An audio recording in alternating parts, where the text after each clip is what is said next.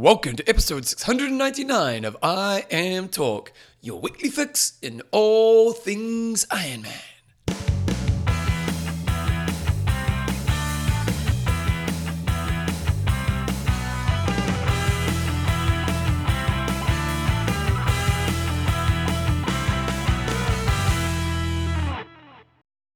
Rightio team, welcome along to episode 699 of I Am Talk with Coach John Newsom, Bevan James Oz. We're in our holiday season. We're doing our Christmas shows, which means it's not your really traditional show. And basically what I'm going to be doing is putting some interviews up over this week, and over these kind of weeks as we get back into the new year.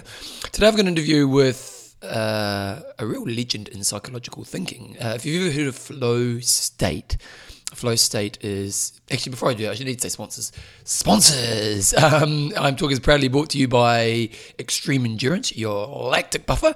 Make sure you check it out for all those great products. And thank you to all our patrons. I haven't got the list in front of me right now, so you know who you are. Supporting the show is so important in what we do. So just thank you to all the people who are the patrons of the show. You really are a big reason this show exists. So this episode, I actually did this interview a few years ago. So it's by Mikhaili. I'm interviewing Mikhaili Csikszentmihalyi. I think that's how you say his name. He's Hungarian. He is.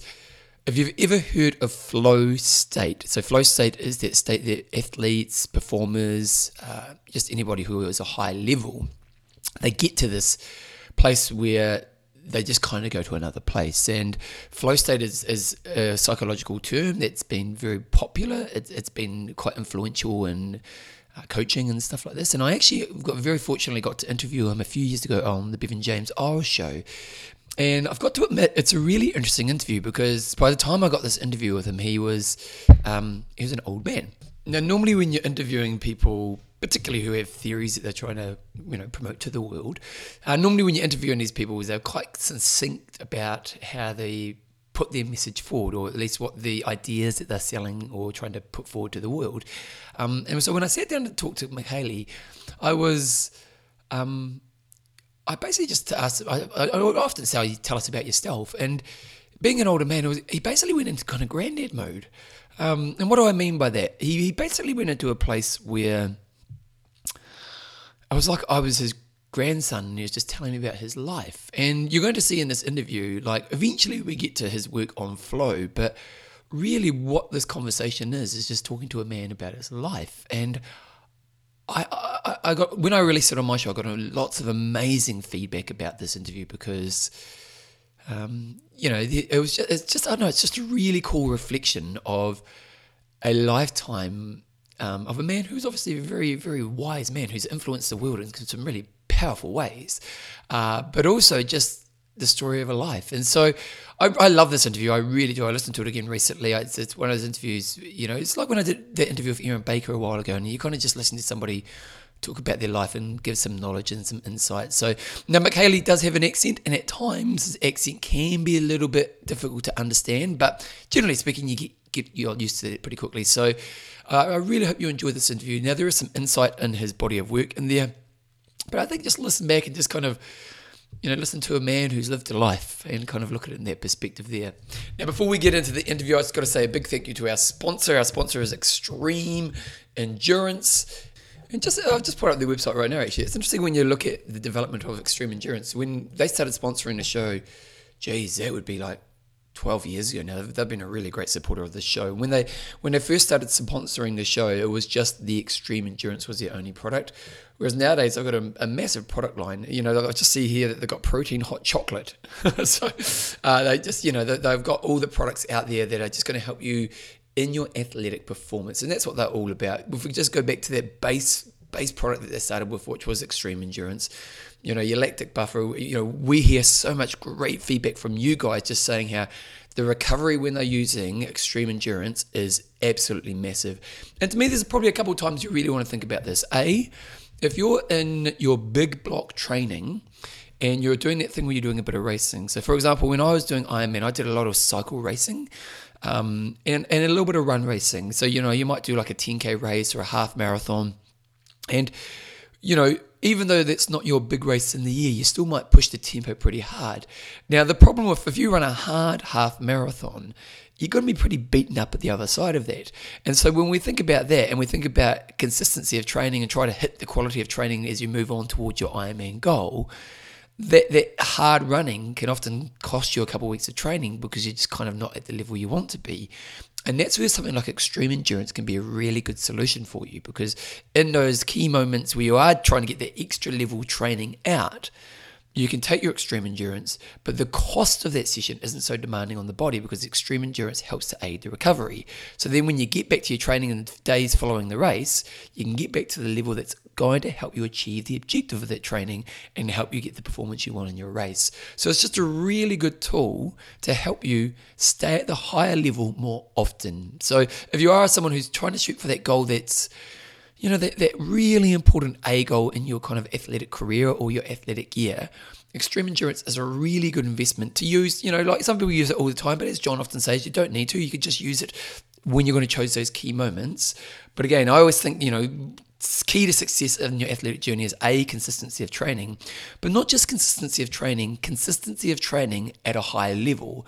And if you're fatigued from hard sessions, you can't do that. And that's where something like extreme endurance is just a really good option for you to jump on board with. So if you haven't checked it out before, the website is extremeendurance.com. Check out the base product, Extreme Endurance, but while you're there, you can check out all their other great products. Anyway, here is the interview that I've got with Mikaeli. Now, you say I've written his name down kind of phonetically because it's a full-on name. I've got Csikszentmihalyi. So I think I got that right. Here we go. Here is this interview right now.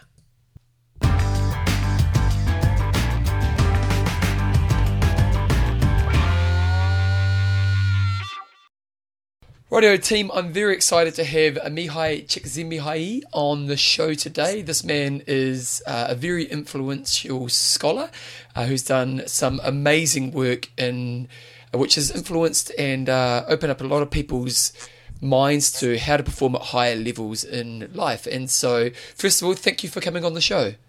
Oh, welcome, Ryan. It's fun.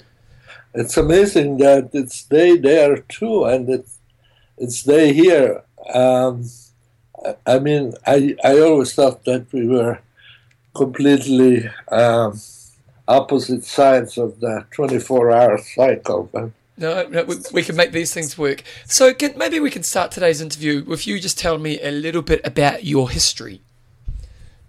My history? Well, I was born in Italy, in a little town called Fiume, where my father was Hungarian consul. Because that town, that city, the Fiume, used to be part of the Austro-Hungarian Empire. So there were lots of Hungarians there, and my father was supposed to represent their interests in the Italian government. And then, of course, after World War II, Fiume became part of Yugoslavia. Now it's Croatia, and it's not called Fiume anymore. It's called Rijeka, which also means river, a boat. Croatian and Italian names mean river, a flowing river. And I grew up there, so I had a German nanny, so I spoke, the first person I spoke with to any extent was German, so we spoke, that was my first language, but at home with my parents I spoke Hungarian. And then whenever I left our house, I had to speak Italian because everybody spoke Italian in there, and I went to Italian schools. And then at the end of the war, I mean, I won't, it's a long story, but anyway, it was, we survived the war. One of my brothers did not survive because he was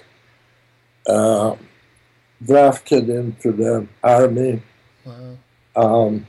As a college student, he was the last year of the university, but they took all of the engineering students at the university and gave them rifles. He was going to a university in Budapest and back in Hungary, and the 1,400 students went to defend the north side of the city, and out of them, 8 survived out of the 1,400. And he was not part of those, so he died there. And How old were you at the time? 10 years. You were 10 years old. What was? Can you give us? I know we're going to go into your kind of career work, but I'm kind of fascinated to see what was life like when the war was on. When what? Sorry. When during the war, what was life like? Yeah.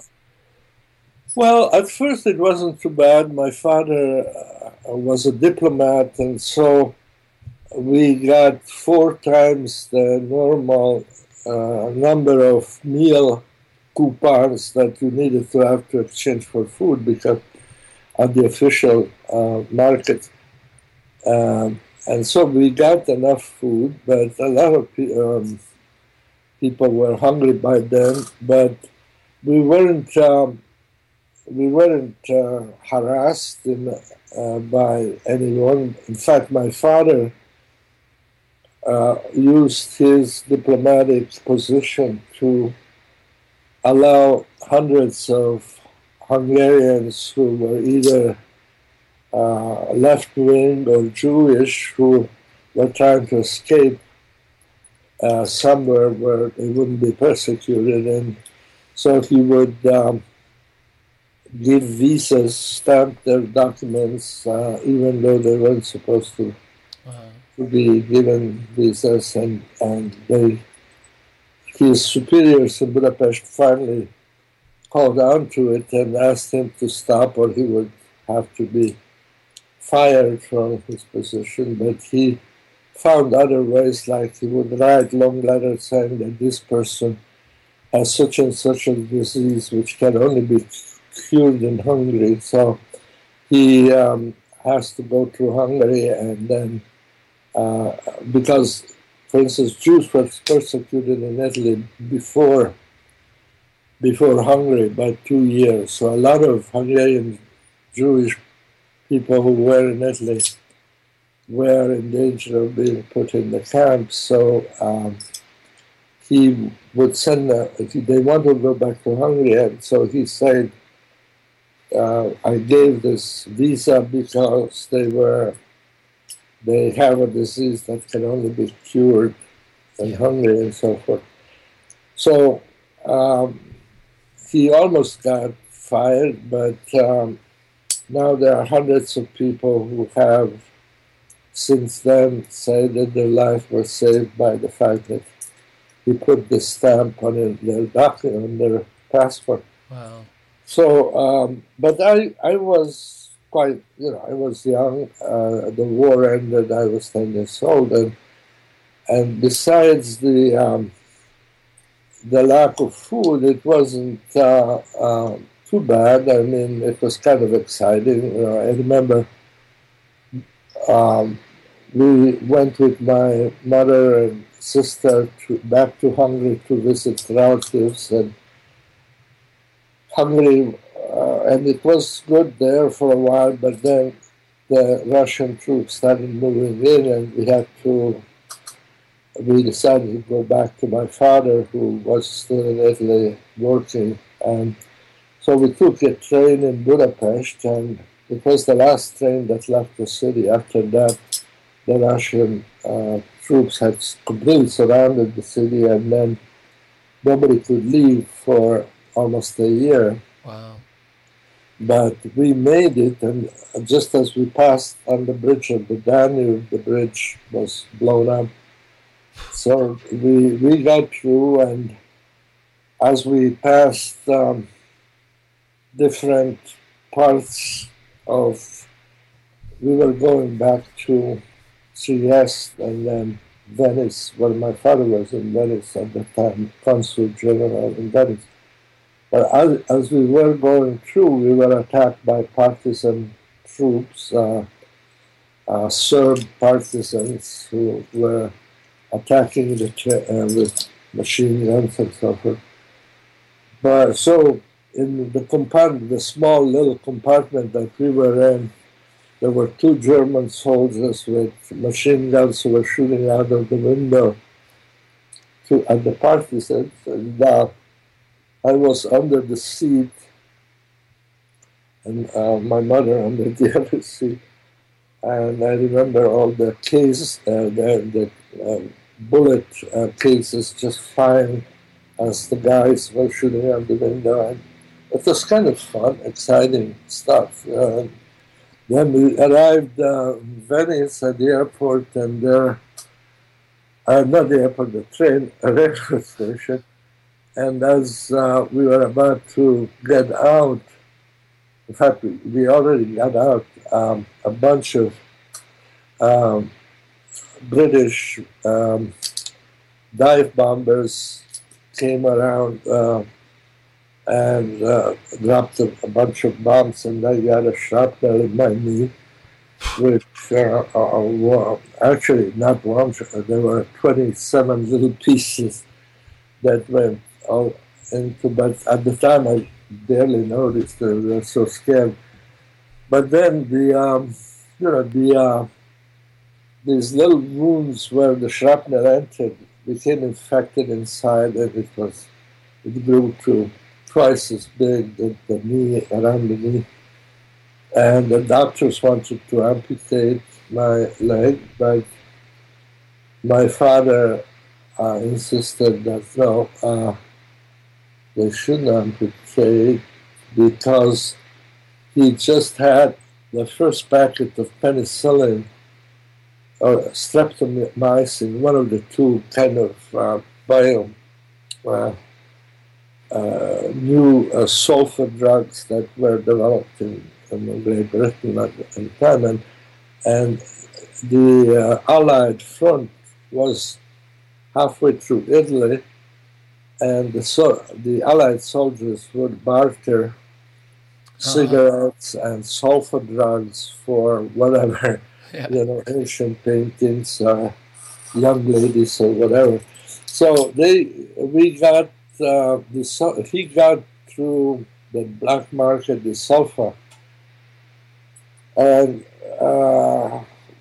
the doctor didn't know how to use it because they weren't yet known at the time, but he kind of put it sprinkled it on my knee, and after a few days, you could squeeze my knee, and out of 27 different holes, it was like toothpaste, coming out of 27 toothpaste jars and so on.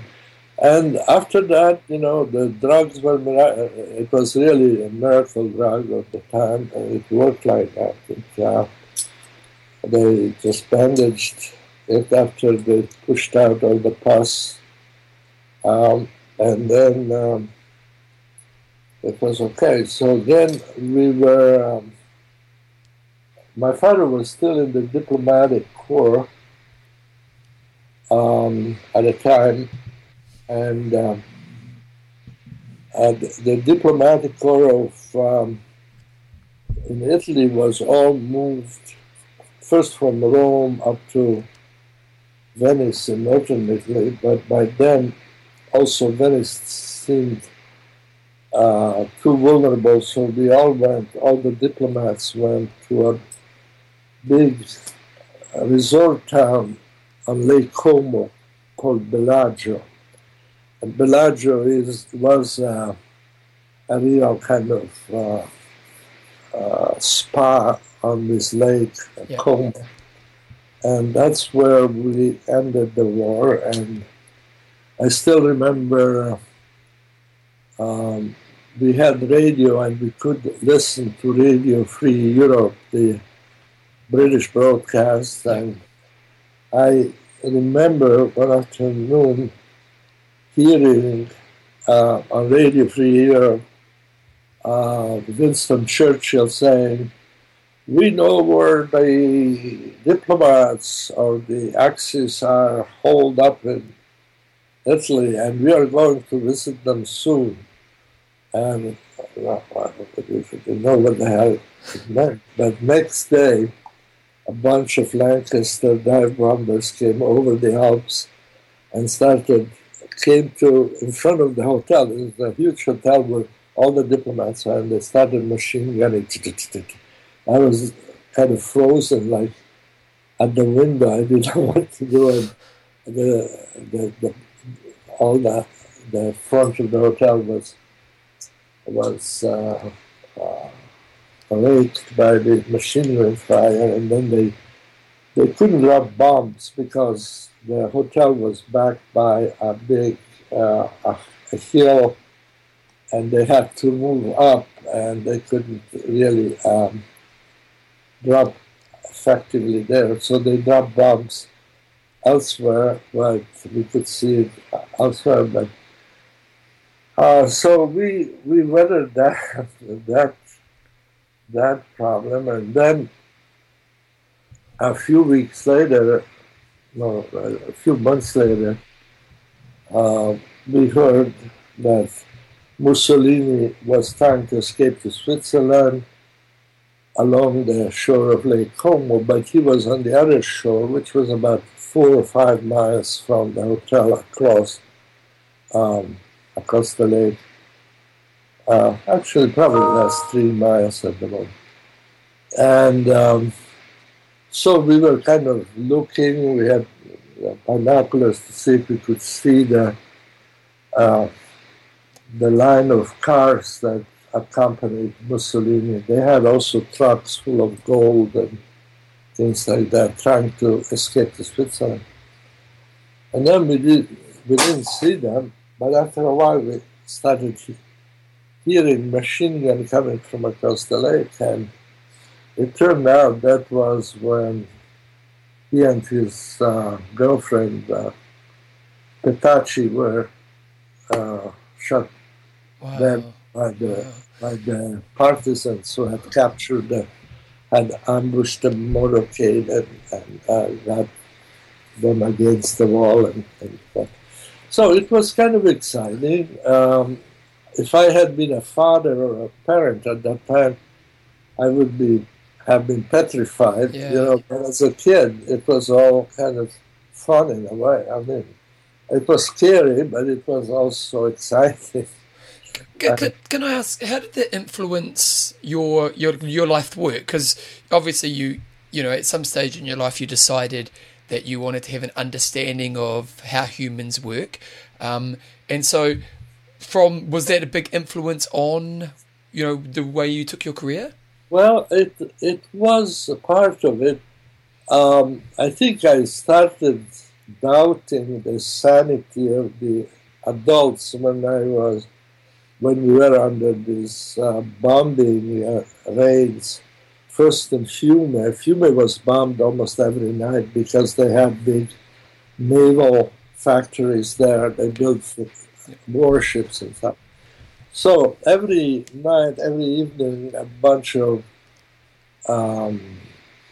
Allied planes from Africa would come up and bomb at night for an hour or so, and then they would disappear. And then next night or 2 nights later, they would come. And I spent an awful lot of nights down in the basement of the big apartment house where we lived with all the other people who lived there, and just seeing all these adults sitting in the dark and talking and not knowing what the heck was going on and what they should do, what they shouldn't do. It was a very strong impression on how kind of vulnerable people actually were. And before I thought, as a 9-year-old, I thought that all grown-ups, knew the score. They more or less knew what they had to do. They had a plan. They had an idea of the future, etc.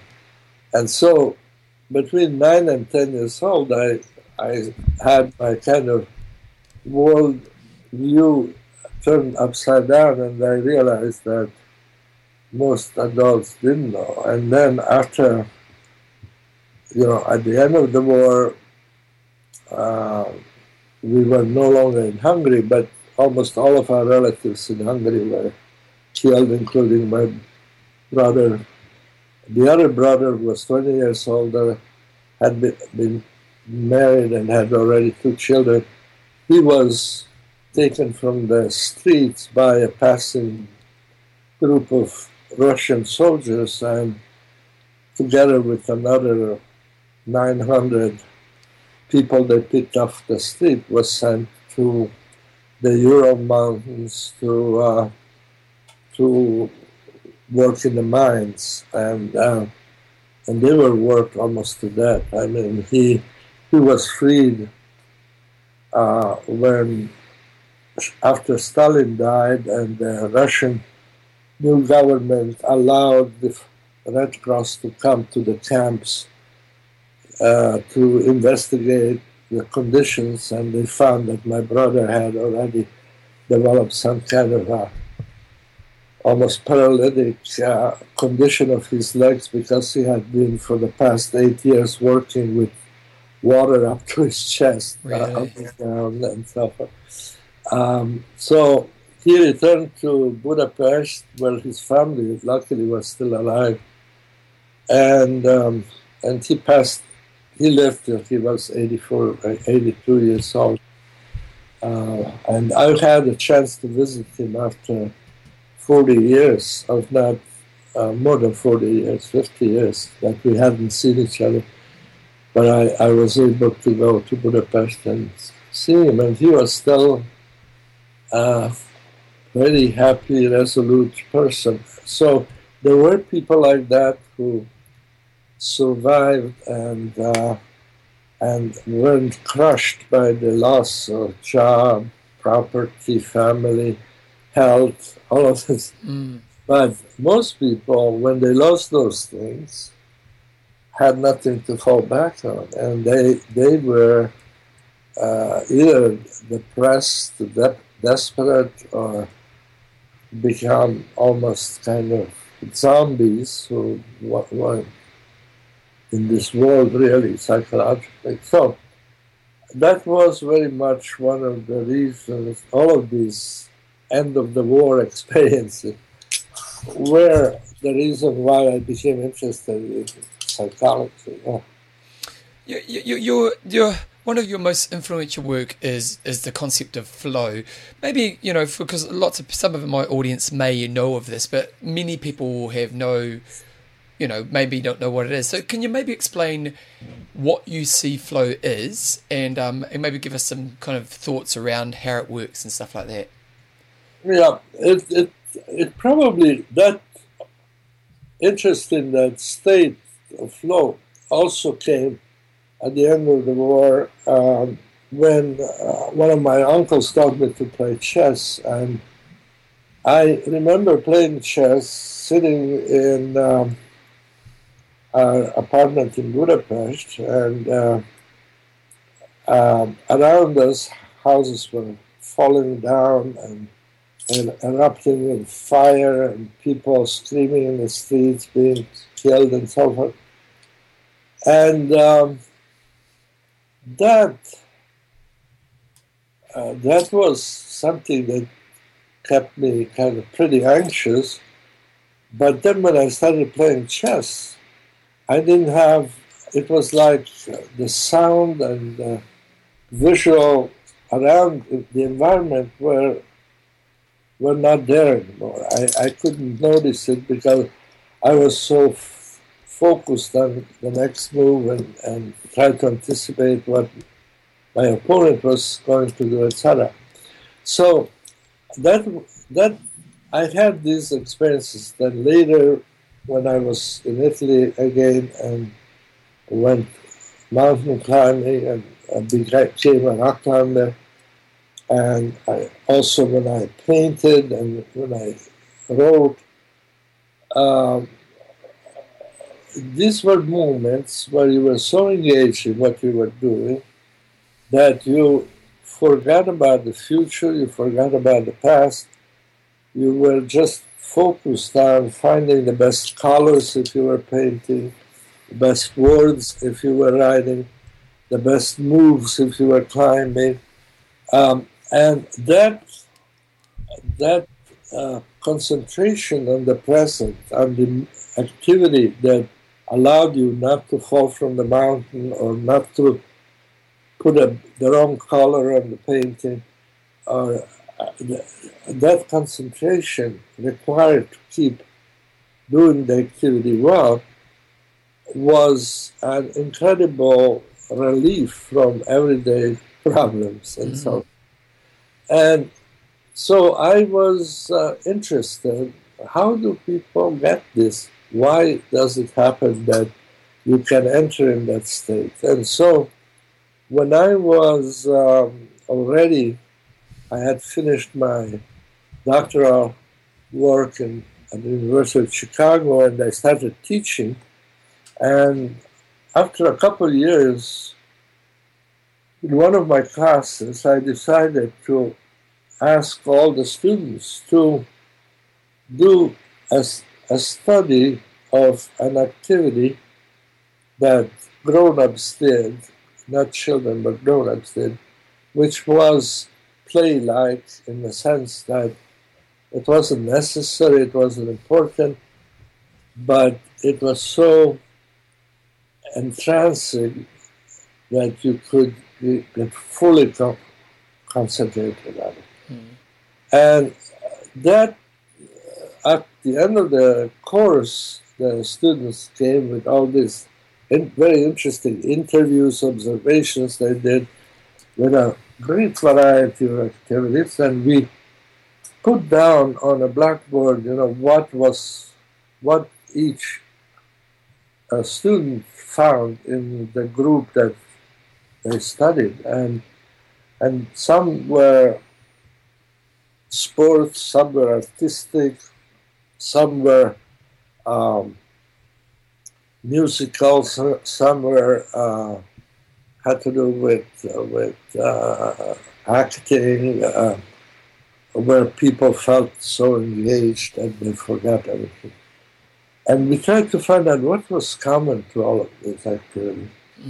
And to my surprise, I thought that each activity would have a different set of rewards that made people want to do it. But what actually turned out to be the case is that across this great variety of different activities, the same type of inner feelings were experienced, no matter whether it was a very passive activity like reading a good book, or a very active. We had a swimmer who, one of the people who the students interviewed was a woman who liked to swim across the British Channel from Calais to Dover. And she had the world record also for women in the crossing. But she crossed it like 80 times or something. And then she crossed from Florida to Cuba and things like that. So some were kind of really at the edge of physical experience. Others were very quiet, like making music or reading a good book or playing chess. But many of the things that the people reported feeling while they were doing this thing were the same. It wasn't that, in other words, the swimmer across the channel would report that after a while her concentration was so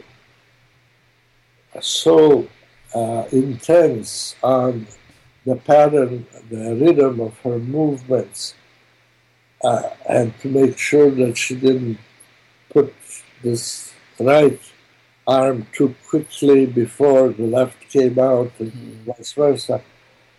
And she was monitoring the currents at the same time. She was monitoring her body temperature and trying to adapt to that. there was usually a boat behind her, and she could get something to drink if she needed. So all her attention was focused on crossing that damn thing, and for 10 hours, 12 hours, whatever it took, that's what was paramount in her. And everything else disappeared, and as she was doing it, she felt she was at one with the waves, and she was one with the big fish that would come by. And when she came out, she felt, in a sense, a return to the earth. And of course, she would get sick as heck, and she would be vomiting, she would be hypo. The temperature was too low. So usually, as soon as she comes out, she gets an oxygen mask, an intravenous drip, and she's driven to a hospital to recover for a few days. But still, she did it because it was such an incredible. I mean, she got notoriety from it too, but it was not an important part, because I mean, how many people get excited about swimmers who go across the ocean? It's not a big deal. But for her, it was a way of living in a different dimension of existence, where she felt both at home and in control of, to a certain extent, more in control of than in everyday life. And she felt that she was doing the best she could do. And that combination is so powerful that people will want to do it over and over. And at first I called this thing the autotelic experience. And autotelic is a combination of two Greek words, means goal in the self, in itself. And because that was the best way of describing this thing, that people do it just because they want to do that thing. You know, not because what they get from it, but just for the sake of doing it. And but when I called it autotelic experience, nobody understood what the heck that was. wasn't very good branding. It wasn't good branding. And then, as I was reading through the interviews over and over across various different things, I noticed how often people said, well, you know, it was like so spontaneous, automatic. It was like flowing down a river. You didn't have to make an effort. I was making a heck of an effort, but it didn't feel like that. It felt just wonderfully almost relaxed, but it's self-contained and so forth. And they use the word flow like a current, like a river, etc. So I said to my students, let's call this damn thing flow experience, because that's much shorter to people.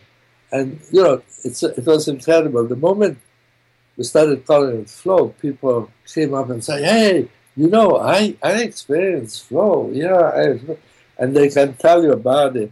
Whereas autotelic experience, nobody hung on to it. But yeah. So you often talk about the 9 components of the achieving flow. What are those 9 components? Well, there are 3 that seem to be preconditions. There is, if they are there, it makes it easier that you get in flow. And one is that there is a clear goal to achieve. The second one is you get feedback to whether you are achieving the goal or not. Imagine a tennis player who couldn't tell where the ball went after you hit the ball. Yeah, you need the feedback. You need to know that I'm too close to the line or I'm over the line. So the next time I hit the ball, it will get in rather than out. So these clear goals and immediate feedback allow you to concentrate, okay? But the other thing is that the third, so clear goal, clear feedback, and then the third condition is that the challenge you're facing, it's not hugely greater than your skills. Okay. Nor is it even a small part less than your skills. So it's the appropriate challenge for where my skill base currently is. Yeah. And we found since then that people can get flow even when the challenge is quite a bit higher. But when the challenge is lower than your skills, then you immediately get out of flow. You feel, why am I doing this stupid and so. Okay. So clear goals, immediate feedback, matching, challenges, skill matching. When those three are present, you are probably going to start concentrating, focusing on what you're doing. And you're going to stay focused because the feedback tells you that if you lose focus, you're going to lose out. Yep. Whether it's chess or skiing or whatever, you know that after a while that you got to focus on what you're doing or okay, so you concentrate and you will not be distracted. When those conditions are present, the next one usually that kicks in is that you feel that time is no longer something you're aware of. In fact, usually when you stop at the end, you say, oh my God, I thought it was only 10 minutes, but it's been 2 hours, or 3 hours. So time disappears, the awareness of time disappears, and then you feel that you feel that you no longer exist as a separate entity in a sense. You're part of what's going on, and you're not self-conscious, that is, you're not aware, you're not afraid of failing, and you're not worried about what other people are thinking about. You're just doing what you're doing, and so. So, loss of self-consciousness. Then, finally, there is the kind of a feeling of control, or at least the feeling that you are not going to be in a situation that you can't cope with. And that's very strange because you get these rock climbers, on a sheer rock face, which is 2,000 feet, let's say, and they're on top there, hanging by their fingertips, and they say when they finish that, I felt safer there than I feel crossing an intersection in Manhattan or somewhere. But I have no idea who is going to hit me with that. There on the rock, it's me and the rock, and if I have developed my skills as I should have, and I didn't take a challenge that was way too high, then I should be able to do it. And so you feel the sense of control. And when those are present, then all of these things are present. The time fleets by, you feel in control, you don't feel self-conscious, self-aware, you're focused, you're not distracted. Then that's when what you're doing usually becomes autotelic. That is, you feel, wow, this feels so good, I would do it again, even though I don't have to do it, or I'm not paid, or I'm not going to get fame from it, but it's just really fun to do it. And then that completes what. So when you're in this state, would we say that that's when you're experiencing the highest level of performance and self? Yeah, and it's interesting because, as I say, the self awareness disappears in the activity, you know. But afterwards, when you look back and you realize what had happened and what you did, then self-esteem goes up. We have studies that show that Okay. when the self-esteem turns in higher than it had been before, because you feel, wow, it was really difficult. I stretched myself and I made it, and that makes you feel more ready to confront the next challenge, you know, and because you feel you can do it. So even when I'm in my flow state, while I'm taken away from the experience, after the fact, I can allow myself to own the benefits of it. Yeah. Wow. So that's not just in sports, but in chess or in art. The painter who can get flow from his art and looks back on it, says, wow, that was a great feeling to be able to have done this painting. And he may take the painting and put it against the wall and never look at it again.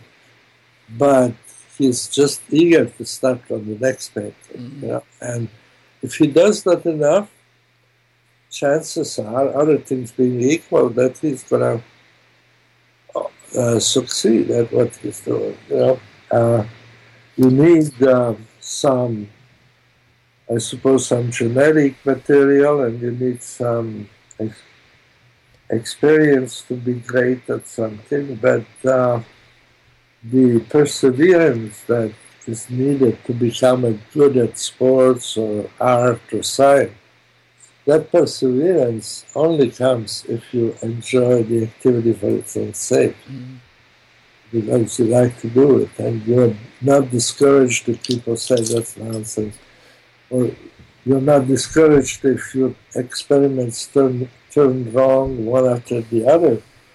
And you simply say, oh, that's interesting. So I must have missed something here. Okay, let's try this new experiment where I look at this thing that I ignored before. Maybe that's it. And you keep doing that until suddenly the experiment clicks and, you know, you have found what you were looking for, you know? You've explained what it's like to be in that state really well, and obviously the benefits of being in that state. If I'm someone listening to this, what are the steps I take in my life to actually get to a place where I experience flow more often? Well, I think one thing you have to do is to pay attention to what you really like to do. And many people, when they are 70 or 80-year-old, say, gee, you know, I just regret not having sailed more, because when I sailed when I was 18, that was such a high point in my life, and I never felt as good again, you know, because I thought I had to work, I had to do this, I had to do that, but and I missed the opportunity to get that feeling. So you have to be honest with yourself and say, what is you really like about it? Then I think you have to critically look at that thing and say, is this really good for me?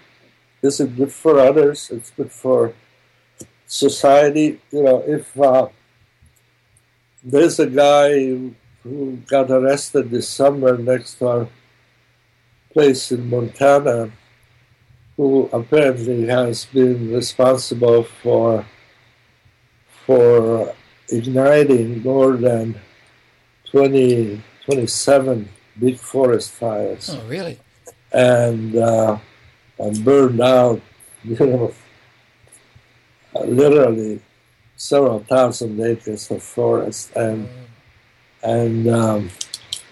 over the past 2 3 years. And when he was arrested and started being interrogated, he says that it's a really such a wonderful feeling to see that from this little spark outgrows this nice fire, and then this tree catches on, and then that tree catches, and then the fire moves, and it's just a feeling of beauty and power and so forth.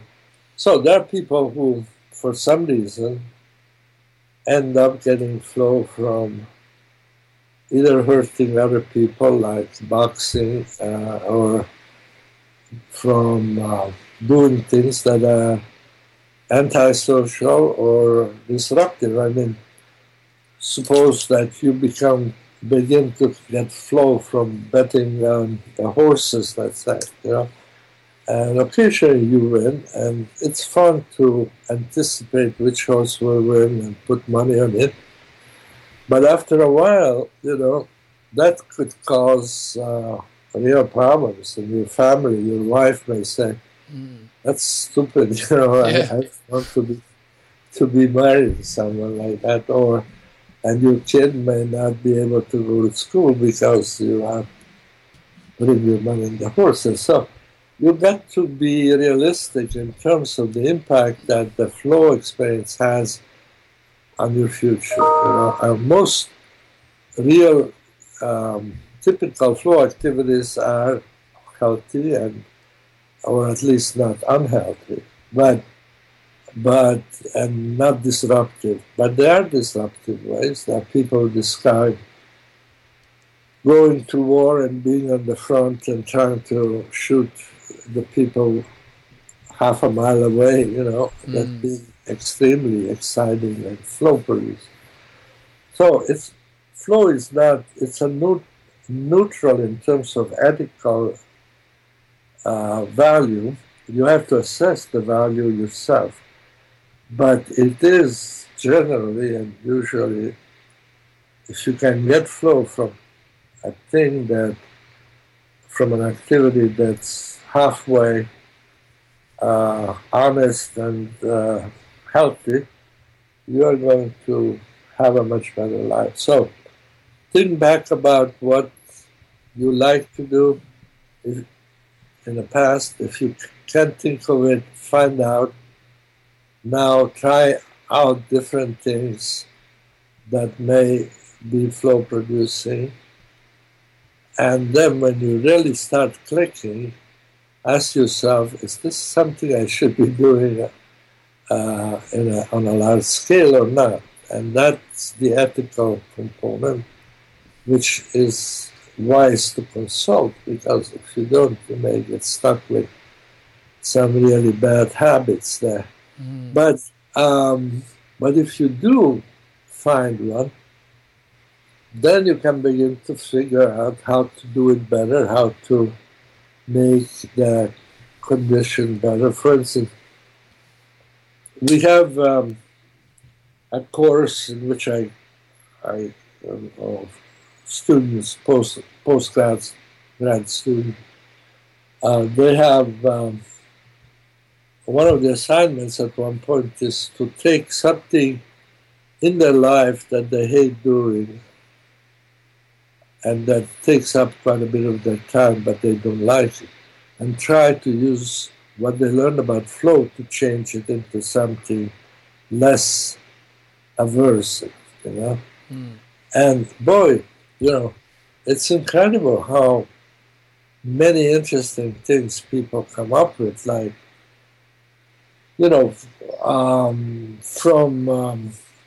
suppose that you're studying and you hate to read the textbook, which is very common. So some people say, well, I was so easily distracted. At the moment I didn't like something in the book or was boring, my mind turned it to something else. So I realized that I had to make my environment as neutral as possible so that it wouldn't immediately catch my attention when I was bored. So you turn off any kind of source of music in the environment. You turn off. You don't. You close the door. You don't go to bed to read because then you fall asleep. But you isolate yourself so you can focus on this, concentration on the book. That's the lowest level of trying to make it more flow-like.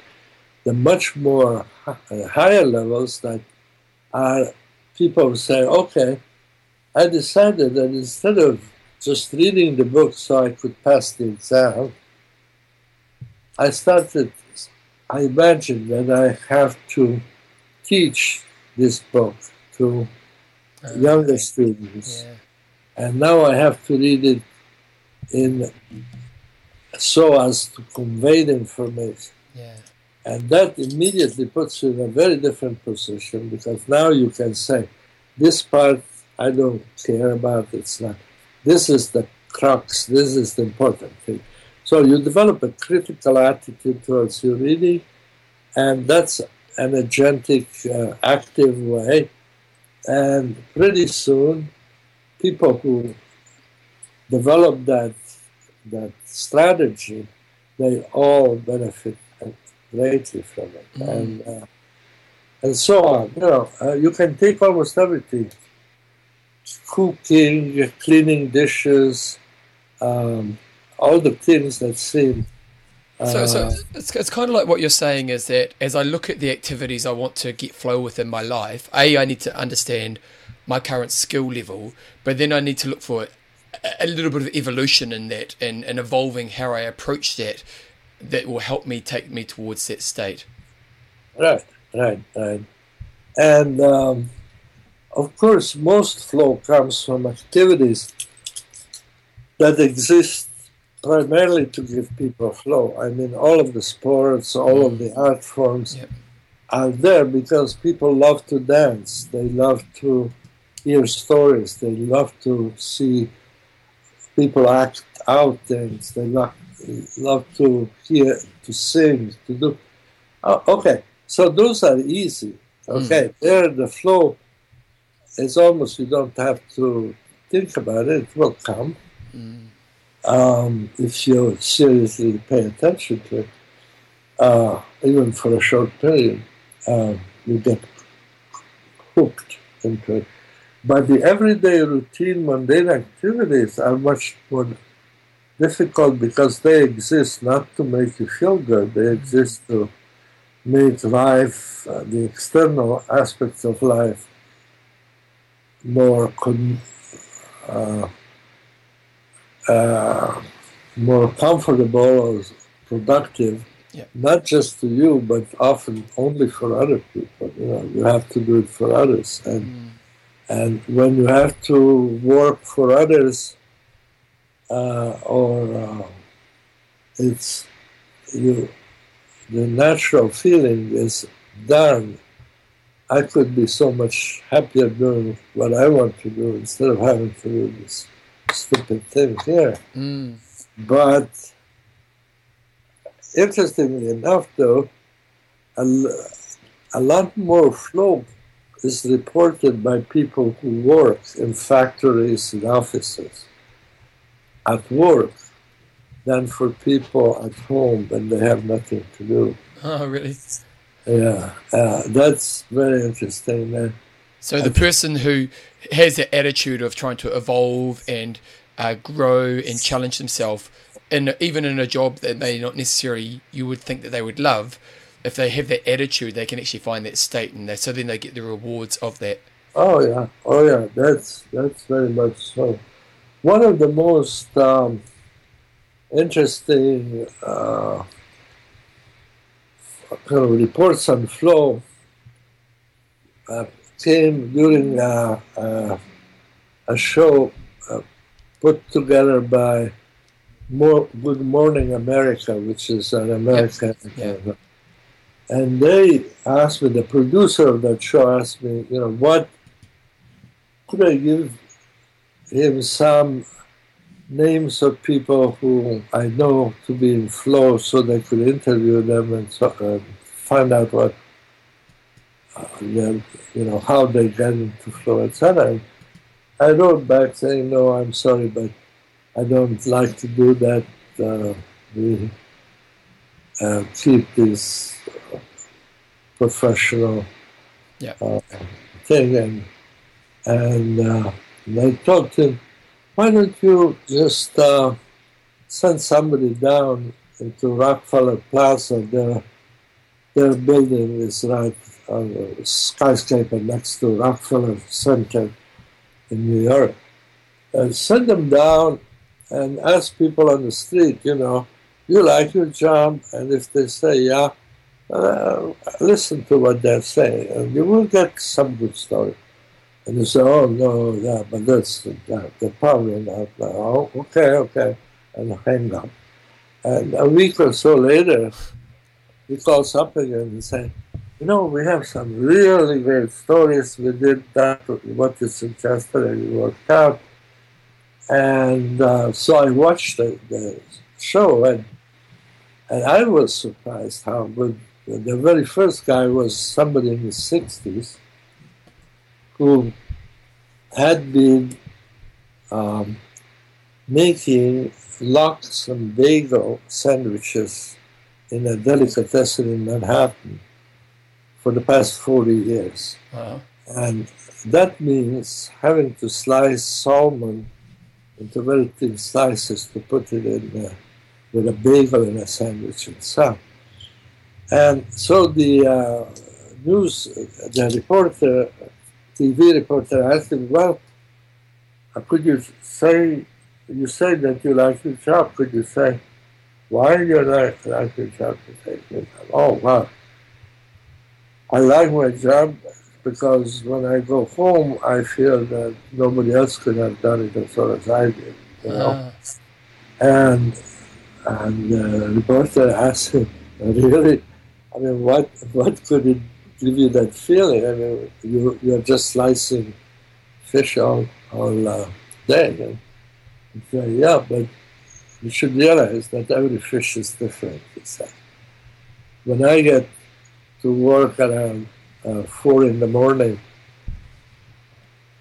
already the next day's catch is waiting for me in the refrigerator, and I take out one big salmon after the other, take it to this big table where I cut them, and I let them drop on the table.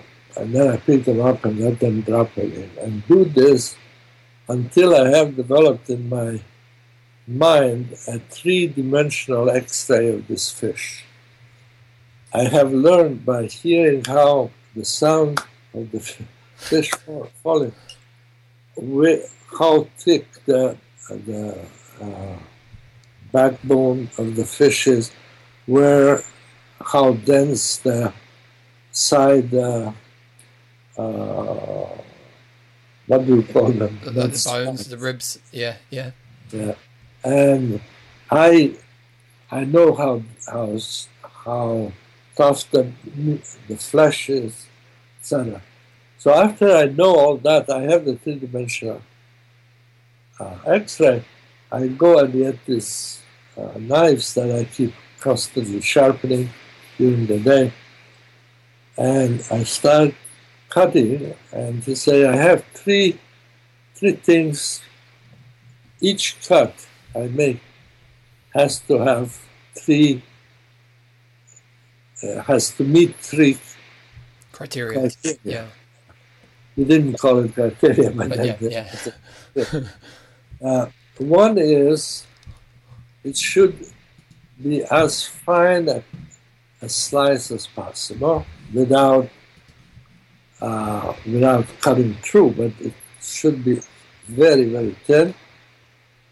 I should be able to waste as little flesh as possible.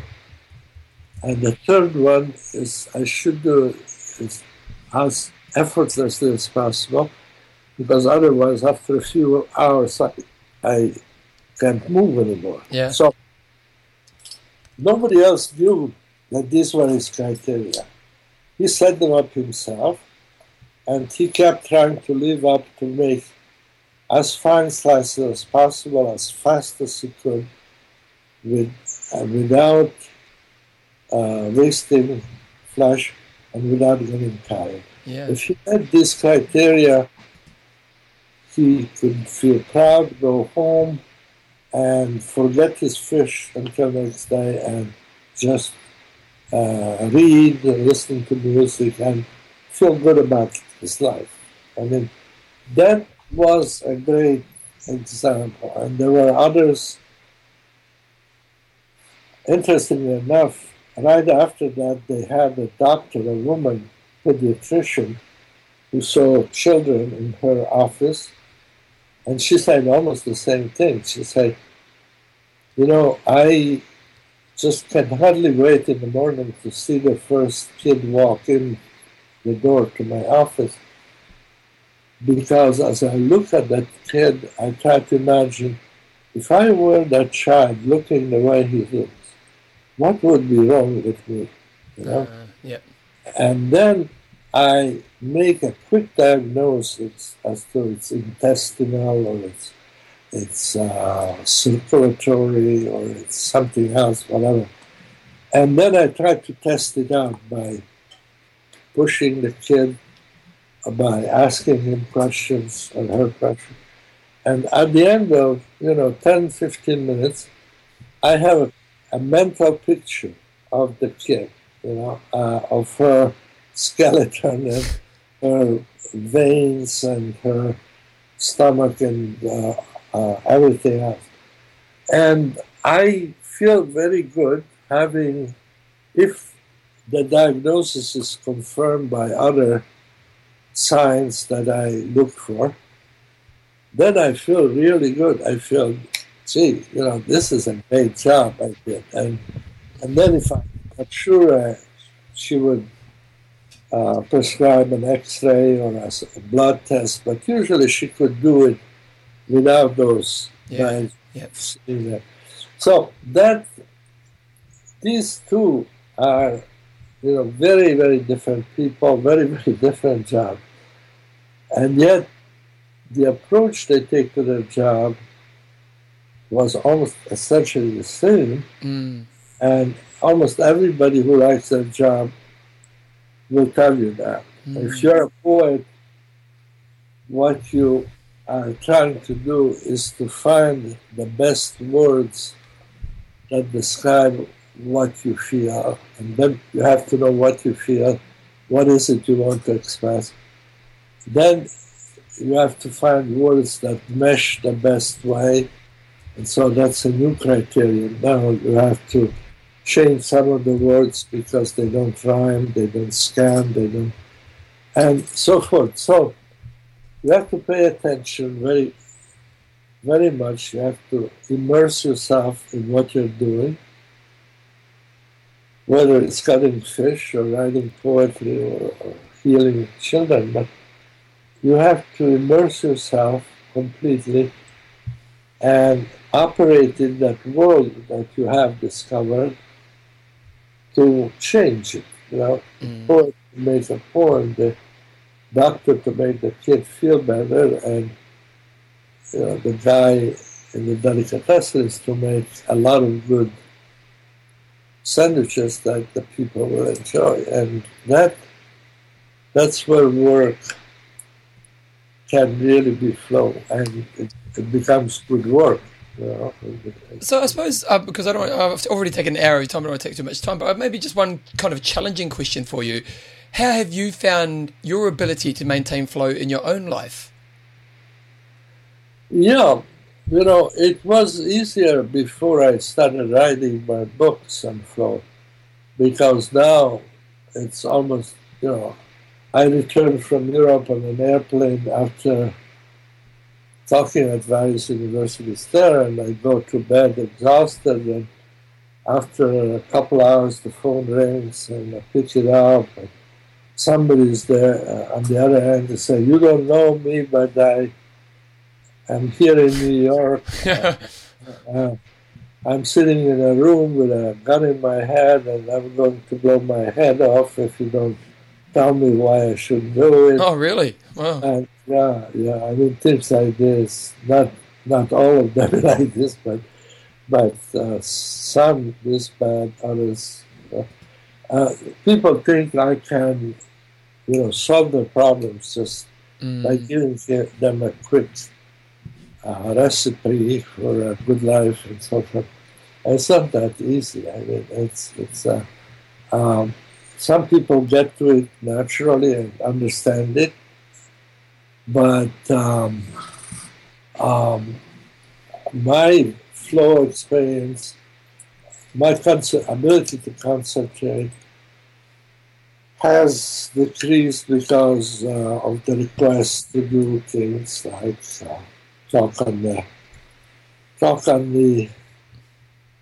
television show with you, which I enjoy doing, but it is interfering with other things that I have to do, and so we all live in a time crunch. You do, your audience also, and I do, and that's one of the reasons why we have hard time experiencing flow, because we're always watching the clock and worrying about the next appointment, next time, and so that's hard. So one way I do it is I have a job where I can take 2 months off, and I go with my family up in the mountains, and we live there with a few bears, and a few beavers, and so forth, and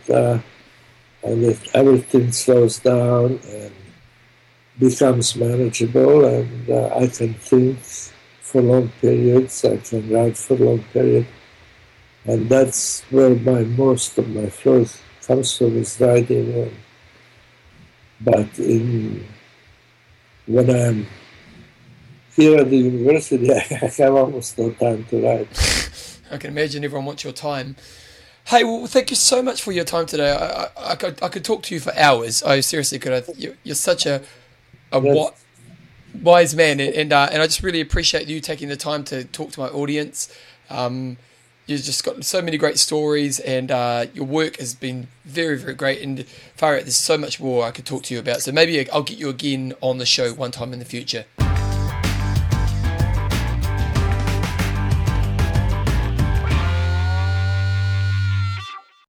Alright, Tim, hopefully you enjoyed that interview. I know it was a little bit difficult to listen to at times, but hopefully you got something from that, because I don't know, I loved him. I loved talking to him. I loved, as I said at the beginning in the introduction today, it was literally like a grandson sitting down to his granddad and just listening to kind of him talk about his life story. So some good stuff in there. I think that's a really important thing we need to do in life, is just spend some time with the older people.